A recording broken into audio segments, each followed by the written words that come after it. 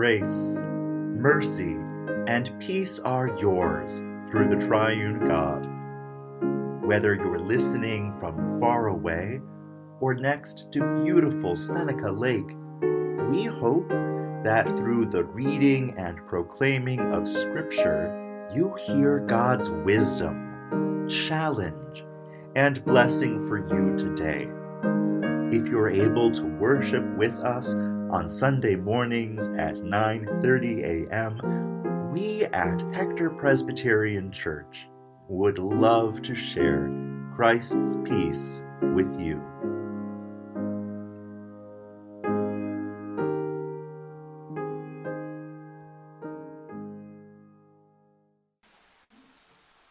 Well, Ben gave me all the hard words today, so bear with me. A reading from the letter from Philemon, from Paul, who was a prisoner for the cause of Christ Jesus, and our brother Timothy. To Philemon, our dearly loved co-worker, Apphia, our sister, Archippus, our fellow soldier, and the church that meets in your house. May the grace and peace from God our Father and the Lord Jesus Christ be with you. Though I have enough confidence in Christ to command you to do the right thing, I would rather appeal to you through love. I, Paul, an old man, and now also a prisoner for Jesus Christ, appeal to you for my child, Onesimus. I became his father in the faith during my time in prison. He was useless to you before, but now he is useful to us both. I'm sending him back to you, which is like sending you my own heart. I considered keeping him with me so that he might serve me in your place during my time in prison because of the gospel. However, I didn't want to do anything without your consent, so that your act of kindness will occur willingly and not under pressure. Maybe this is the reason Onesimus was separated from you for a while, so you might have him back forever, no longer a slave, but more than a slave. That is, as dearly loved brother. He is especially a dearly loved brother to me. How much more can he become a brother to you, personally and spiritually in the Lord? So if you really consider me a partner, welcome Onesimus, as if you were welcoming me. The word of the Lord. Thanks be to God. A reading from the first scroll of Samuel.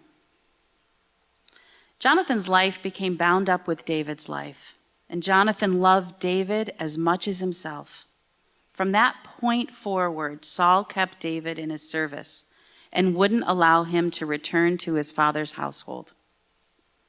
Jonathan and David made a covenant together because Jonathan loved David as much as himself. Jonathan took off the robe he was wearing and gave it to David, along with his armor, as well as his sword, his bow, and his belt. David went out and was successful in every mission Saul sent him to do. So Saul placed him in charge of the soldiers, and this pleased all the troops as well as Paul's servants. After David came back from killing Philistine and the troops returned home, women from all of Israel's towns came out to meet King Saul, and with singing and dancing and tambourines, rejoicing, and musical instruments. The women sang in celebration, "Saul has killed thousands, but David has killed his tens of thousands." Saul burned with anger. The song annoyed him. "They've credited David with tens of thousands," he said, "but only credited me with thousands? What's next for him? The kingdom itself?" So Saul kept a close eye on David from that point on. The next day, an evil spirit from God came over Saul. He acted as though he was in a prophetic frenzy in his house. So David played the lyre as he usually did. Saul had a spear in his hand and he threw it, thinking, "I'll pin David to the wall." but David escaped from him 2 different times. When David came to Jonathan and asked, "What have I done? What is my crime? How have I wronged your father that he wants me dead?" Jonathan said to him, "No, you're not going to die. Listen, my father doesn't do anything, big or small, without telling me first. Why would my father hide this from me? It isn't true." But David solemnly promised in response, "Your father knows full well that you like me. He probably said, 'Jonathan must not learn about this or he'll be upset.' But I promise you, on the Holy One's life and yours, that I am this close to death." Then Jonathan told David, "I pledge by the holy God of Israel that I will question my father by this time tomorrow or on the 3rd day. If he seems favorable towards David, I will definitely send word and make sure you know. But if my father intends to harm you, then may the Holy One deal harshly with me, Jonathan, and worse still if I don't tell you right away so that you can escape safely. May the Holy One be with you as God once was with my father. If I remain alive, be loyal to me. But if I die, don't ever stop being loyal to my household." The word of the Lord. Thanks be to God.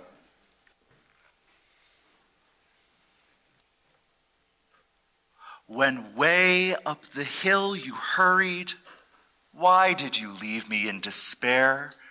Or when we parted for good and became alien, oh, how I had drowned in the Baro River. 14-year-old Aster Gano hummed this song from her homeland as she worked. Born in the western region of Ethiopia, she grew up singing these words at weddings. When slavers captured her and sold her into bondage, the tune kept her company. Liberated by Italians, taken in and taught by pious Swedes on the Eritrean coast, Aster might have done nothing more with this song except reminisce with other formerly enslaved Ethiopians. But instead, she changed the course of history. She wrote the song down. Noting her natural knack for languages, the Swedish Lutherans who ran the missionary school in Massawa gave this teenager a daunting task: to create a dictionary in her native language, Oromo. This was 1886. Aster took to the work with gusto, creating a 15,000-word dictionary and a collection of 500 songs, tales, riddles, and proverbs, all set down from memory. A contemporary described her this way: with her pencil in hand, Aster finds all the words which can be deduced from one basic root. Although she is young, she is unusually steady and has a genuine character. Her face bears evidence of intelligence and energy. She looks so learned and skillful that even in the beginning I had due respect for her, being ashamed of my poor language.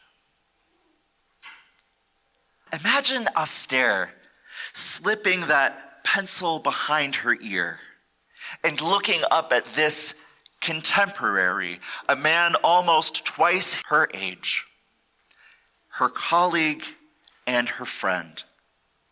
He was ethnically Oromo like her, and had also been captured and sold into slavery before winding up with the Swedes in Massawa.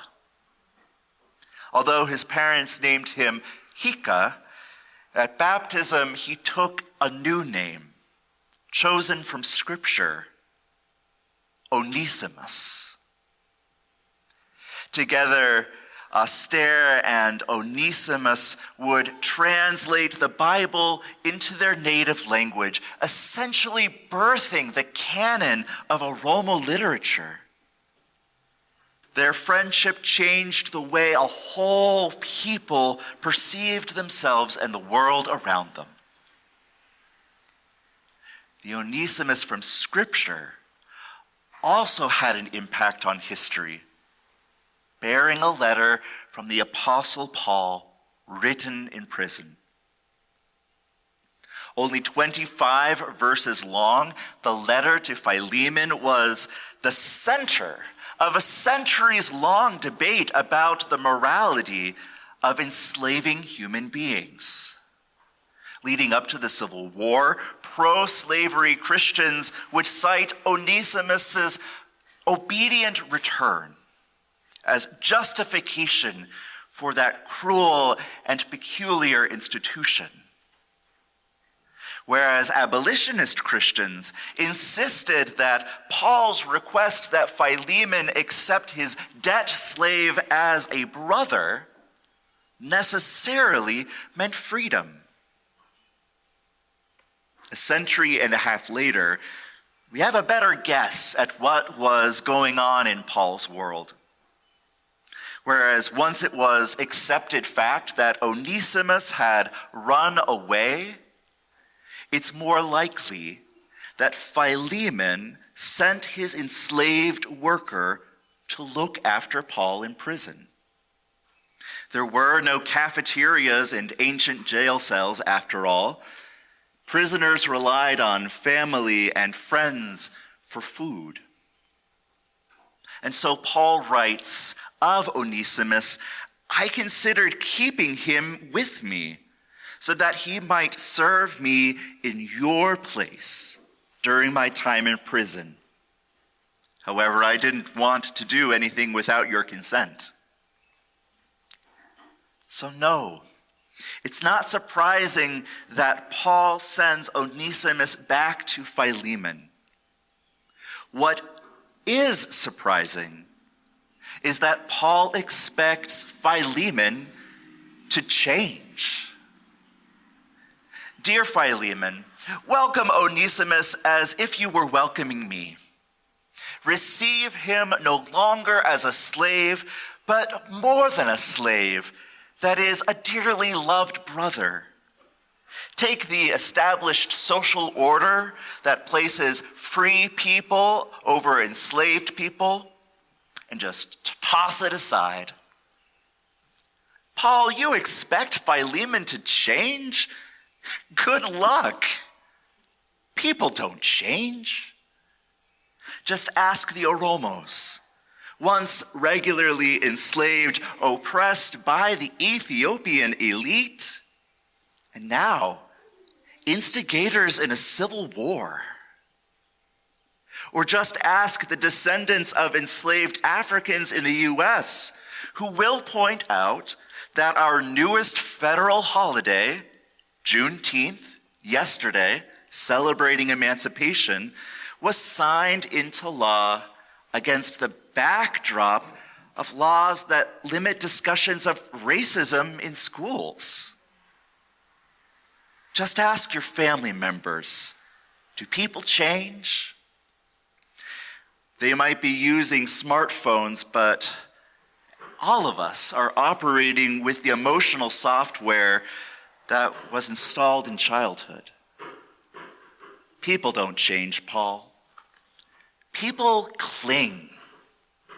Like King Saul clinging to resentment threatened by David's apparent popularity. Now that's a story that makes sense. Because who among us has never compared themselves to another? All of us have at some point measured ourselves against the competition and found ourselves lacking. And though we've exchanged our models of mental distress, so evil spirits sent by God are out, brain chemicals and trauma are in, even then, I recognize Saul's frenzy. He's acting as though he is possessed. There are moments I have felt possessed by anxiety, by guilt, by rage. And while you've probably never flung a spear at someone, probably, you're familiar with razor-sharp glances, aren't you? And with looks that could kill. Clinging makes sense. Change doesn't.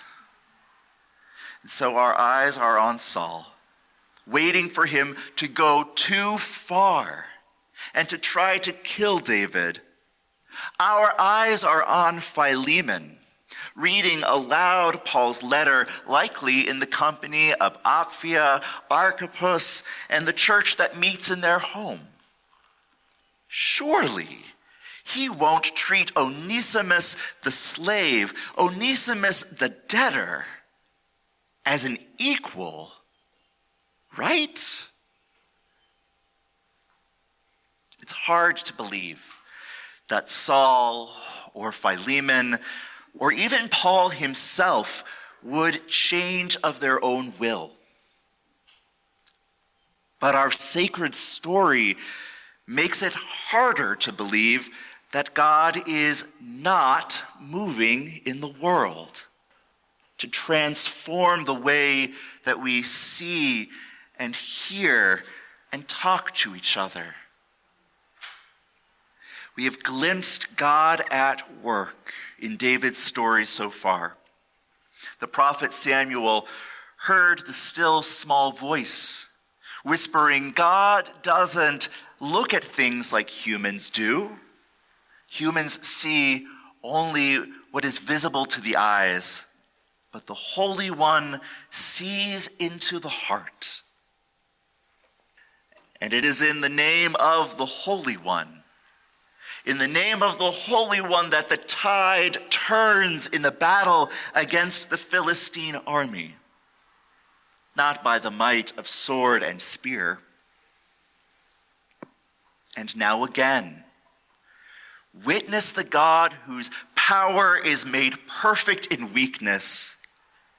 Move the king's son to embrace vulnerability, giving David his sword, bow, and belt. And again, notice the God whose wisdom sounds like foolishness, moving through Jonathan, who sets aside his image of his father in order to listen to David. And read ahead how Jonathan will realize that it is safer by Saul's side, safer than in the crosshairs with David. And yet he will risk that security to help David escape, to save his own heart walking around in another person's body. Love does that. And where love is, there God abides. And look even further. After the civil war, after Jonathan dies in battle, after David takes Jerusalem and is crowned king, there is God stirring in David's heart, reminding him of a request beloved Jonathan made years ago. If I die, don't ever stop being loyal to my household. And because God never stops searching out new possibilities, David seeks and finds the one remaining child of Jonathan. And for the rest of his days, this son, Mephibosheth, will eat at David's table.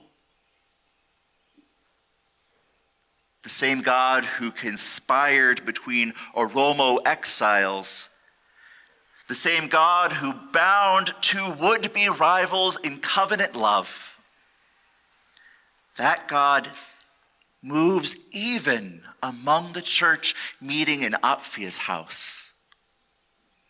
Even when unquestioned social arrangements like slavery are on the line, the Holy One can still surprise us.